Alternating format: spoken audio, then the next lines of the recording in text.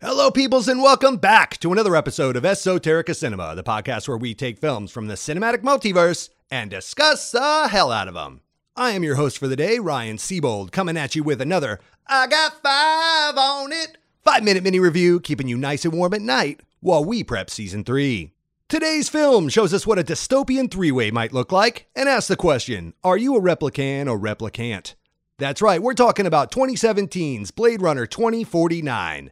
Directed by Slow Burn Master Denis Villeneuve, Google has this summarized as Officer K, played by Ryan Gosling, a new Blade Runner for the Los Angeles Police Department, unearths a long-buried secret that has the potential to plunge what's left of society into chaos. His discovery leads him on a quest to find Rick Deckard, played again by Harrison Ford, a former Blade Runner who's been missing for 30 years. Basically, it's a bunch of new robots looking for outdated old robots that are no longer robot-y enough to be in the robot club. Am I not turtly enough for the Turtle Club? Coming in at a budget of about $150 to $160 million, Denis Villeneuve was quoted as saying this might be the most expensive art house movie ever made and almost sunk his career, which is bananas because this is without a doubt my favorite Denis Villeneuve movie ever made. I was shocked to find that I actually like this more than the original. Hot take. I know the original Blade Runner is cited as being one of the greatest sci-fi movies of all time. I would definitely put it in the top 10. I don't think it's my favorite. I like this one better. It felt like you were moving along. From the trash dumps of San Diego to the neon-soaked, hyper-saturated, orange radiation-fueled Las Vegas, we were going places. City to city, we were moving around, and you never felt stagnant. The original kind of tended to feel a little bleak and gray, and I know that's what they were going for with the dystopian feel of it all and the future being hopeless and all of that. But still, this definitely had all those elements while still keeping things moving along and giving me something fresh to look at all times.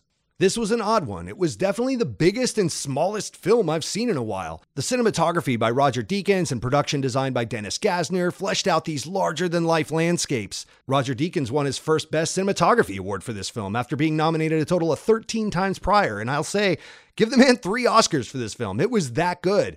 The production design of Dennis Gassner as well fleshed out these big, huge landscapes and cities to make them feel lived in and worn down, but at the same time so bright and vibrant with these synthwave, neon-soaked vibes.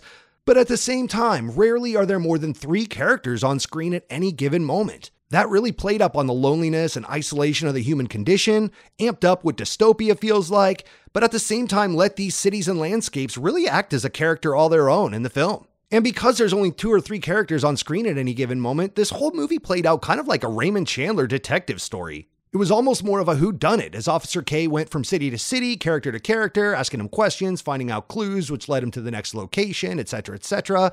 There was a lot of Humphrey Bogart things going on here. I really enjoyed that element of it. Now let's get to the acting. Ryan Gosling is perfect in this role. Usually I find him as handsome and charming as someone like Paul Newman, mixed with the stoic performances of someone that really has to take a shit and just needs to get out of there. But in this film, his stoic performance as a bioengineered replicant really worked for me. And his star-crossed romance between him and Ana de Armas, playing computer program turned mistress / best buddy Joy, that really worked for me as well. And their star-crossed ending at the very end really landed home and resonated with me without giving away too much. Sylvia Hoeks plays our antagonist of the film as a motionless replicant Love, and I gotta say, that was fantastic too. She is violently aggressive, keeping her foot on the gas as she stays hot on the heels of Officer K, and she makes even the slowest moments of this film seem pretty intense. Now, I'm a little torn on Harrison Ford's performances anymore. It always seems like he's kind of an older curmudgeon that would rather be on his farm in Wyoming. In this film, it just kind of fit. It kind of seems like this whole film was written around that exact fact as he plays an aging Rick Deckard who's been hiding out for 30 years and just wants to be left alone. I wish there was a little more Harrison Ford, Ryan Gosling in this film. That's a sentence I never thought I'd say out loud, but their dynamic was done very well. Gosling's Officer K shows up about halfway through, meets Deckard, and has to convince him to go back and confront his past to solve this whole unraveling story. You also have appearances by Jared Leto, Robin Wright. Even Edward James Olmos shows up for a little bit. But I'll tell you, a lot of these characters don't even share any screen time. It's a very small film played against a very large landscape and story. It was a very weird thing to watch, but it really worked. My 3 adjectives are synthwave. From the opening scene of the solar farm that Dave Bautista lives on, to the hideout of Neander Wallace, played by Jared Leto, the neon-soaked streets of Los Angeles, and the orange radiation-filled Las Vegas, this movie just keeps getting bigger and brighter and better, and it was a feast for the eyes. My eyes were bleeding by the end of it. I love this movie. Next up is Whodunit. Like I said before, this plays out like a Humphrey Bogart-style detective story.